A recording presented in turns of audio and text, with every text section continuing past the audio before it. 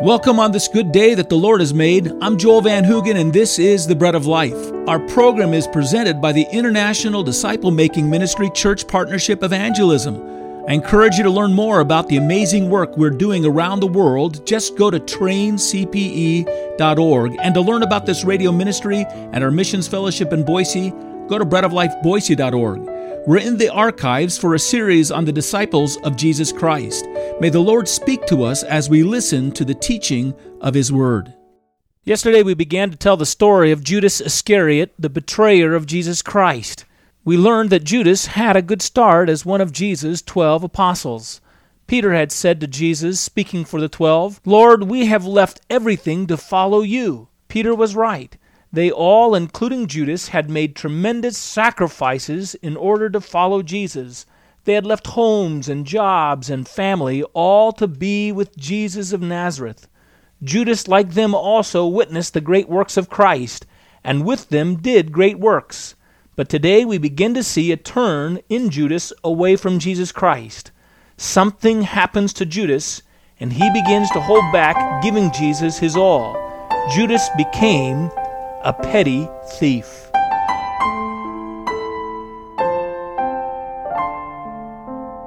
It was during this first year that Christ gathered all the multitudes around, and he preached that wonderful sermon that we know of as the Sermon on the Mount, where he laid out the principles and laws of his kingdom and of his rule. And the disciples were all a part of this. It was a wonderful, exciting time.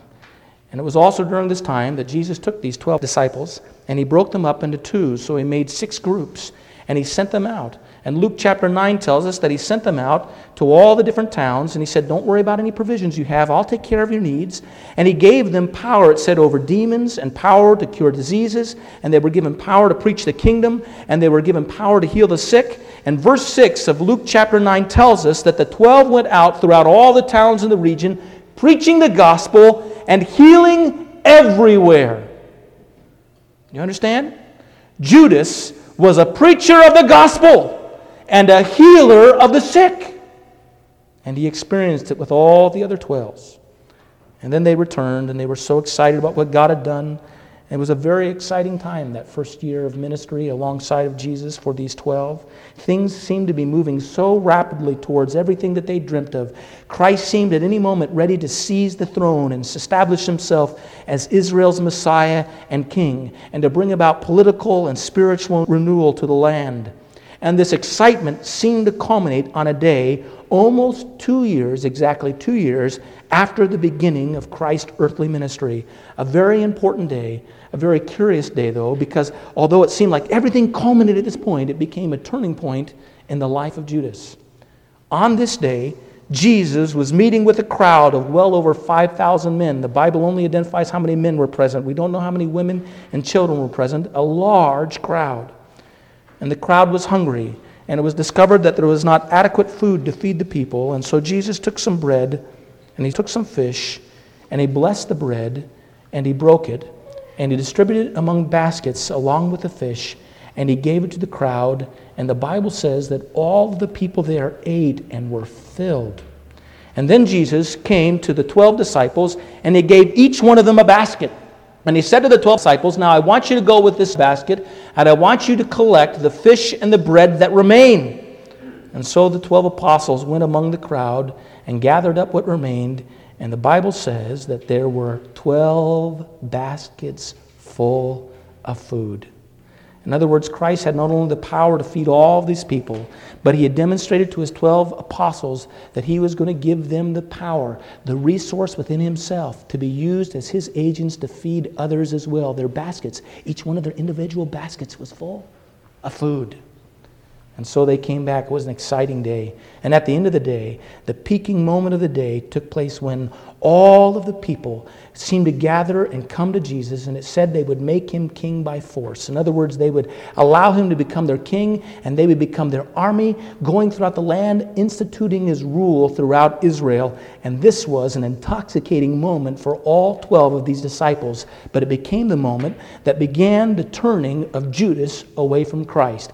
Because the Bible says, when all the people were ready to make Jesus king, everything they'd hoped for, everything they seemed to see blossoming before them in this year that they spent ministering with him, seeing Christ being prepared to rule over the nation, at this moment, Jesus passed up the offer and snuck away from the crowd and hid from them.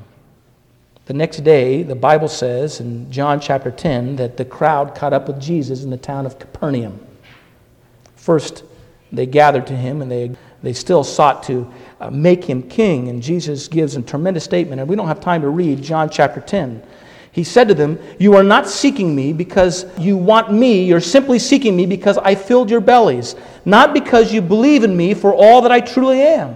I am the bread and water of life," Jesus said to them.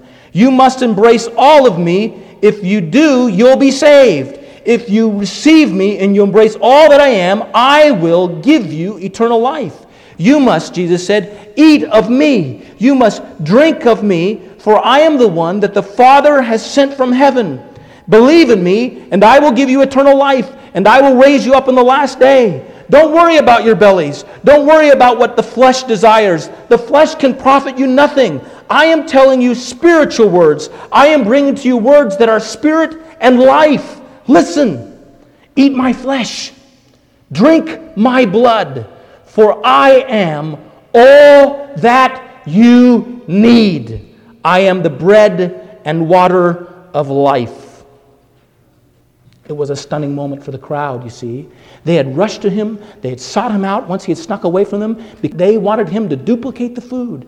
What do people need from a king? To be cared for, to be provided for. This is the perfect king. He'll fill our bellies. He'll give us what we need. He'll give us the financial resources that we'll need. We'll be the richest, most well-cared-for nation in the world, and he'll be our king. And Jesus said to him, "My agenda is not to meet simply your physical needs. My primary agenda is to reorder your spiritual world. My primary agenda is to change your life, is to give you eternal life. I am the bread and water of life. I am the spiritual substance that you need in your life. I am the one that God has sent in order to grant you eternal life, not simply a temporary kingdom." It was a stunning moment, a moment of bold declaration of the faith mission of Jesus Christ. He laid out his purpose before all the people in that moment. And the Bible says at that moment that their carnal appetites overruled their spiritual needs. And on that day, it said, many of his disciples went back and walked with him no more. They were not willing to receive from Jesus his primary mission, to be the one who would be the soul and substance of their being, be the one who would meet all that they needed. They simply wanted their bellies filled, and they left him. And as the crowds began to dwindle away from him, and if you read on through the next 2 years of his ministry, you'll begin to understand that for the most part, the crowds continued to dwindle away that had gathered around Jesus in that first year of ministry with his 12 disciples.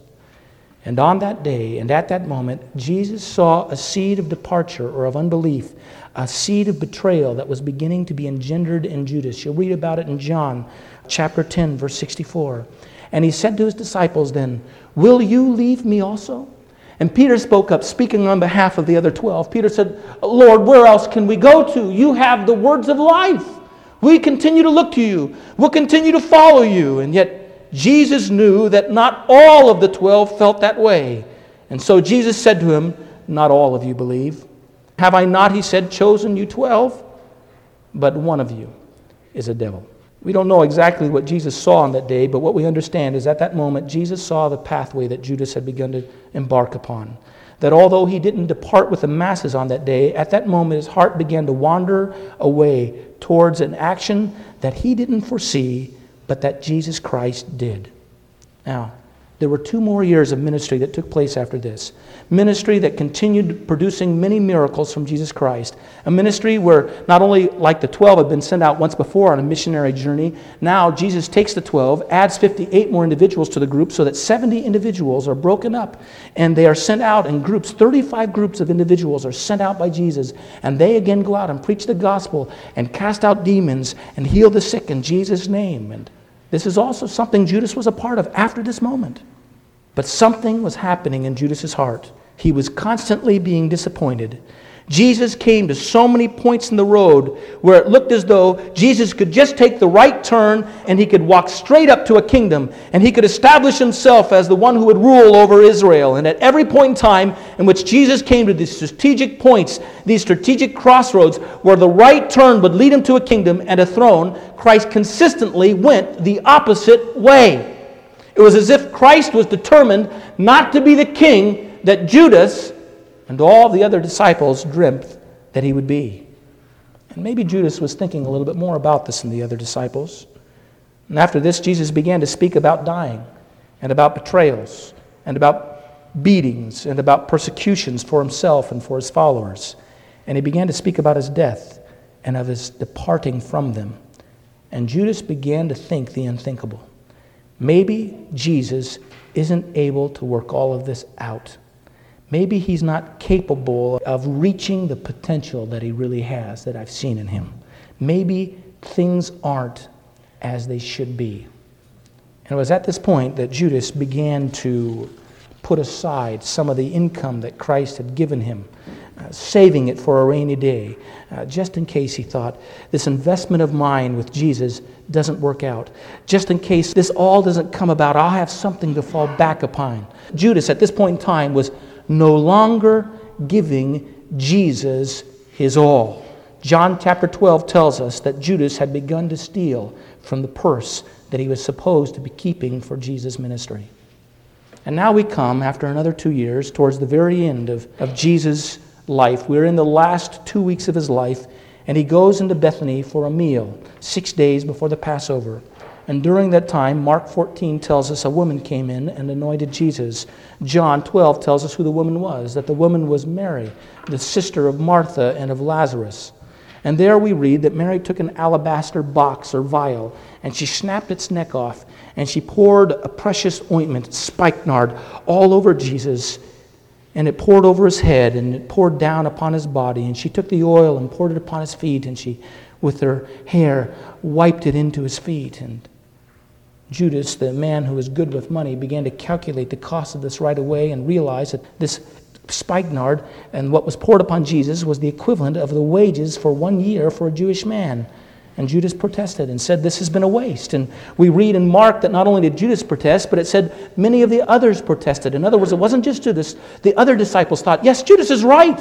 This is inappropriate. And Judas protested with a sense of righteousness and sanctimony. Lord, this money could have been given to the poor to take care of their needs. This is a waste. And, to some extent, I think Judas felt that way. He felt some sense of righteous indignation. What a waste. We could have given so much of this to the poor, and I could have pocketed a little bit for myself. What's the harm of that? Jesus said to him, the poor you have always with you, but me you will not always have. Another stunning statement. She has done this to prepare me for my burial. Another stunning statement. And we read that it's at this point that Judas went out and he made a deal with the chief priest that he would find a quiet place where they could turn Jesus over to them away from the crowds. The barter that Judas made was that he would do it for 30 pieces of silver, which was the price that you pay for one slave.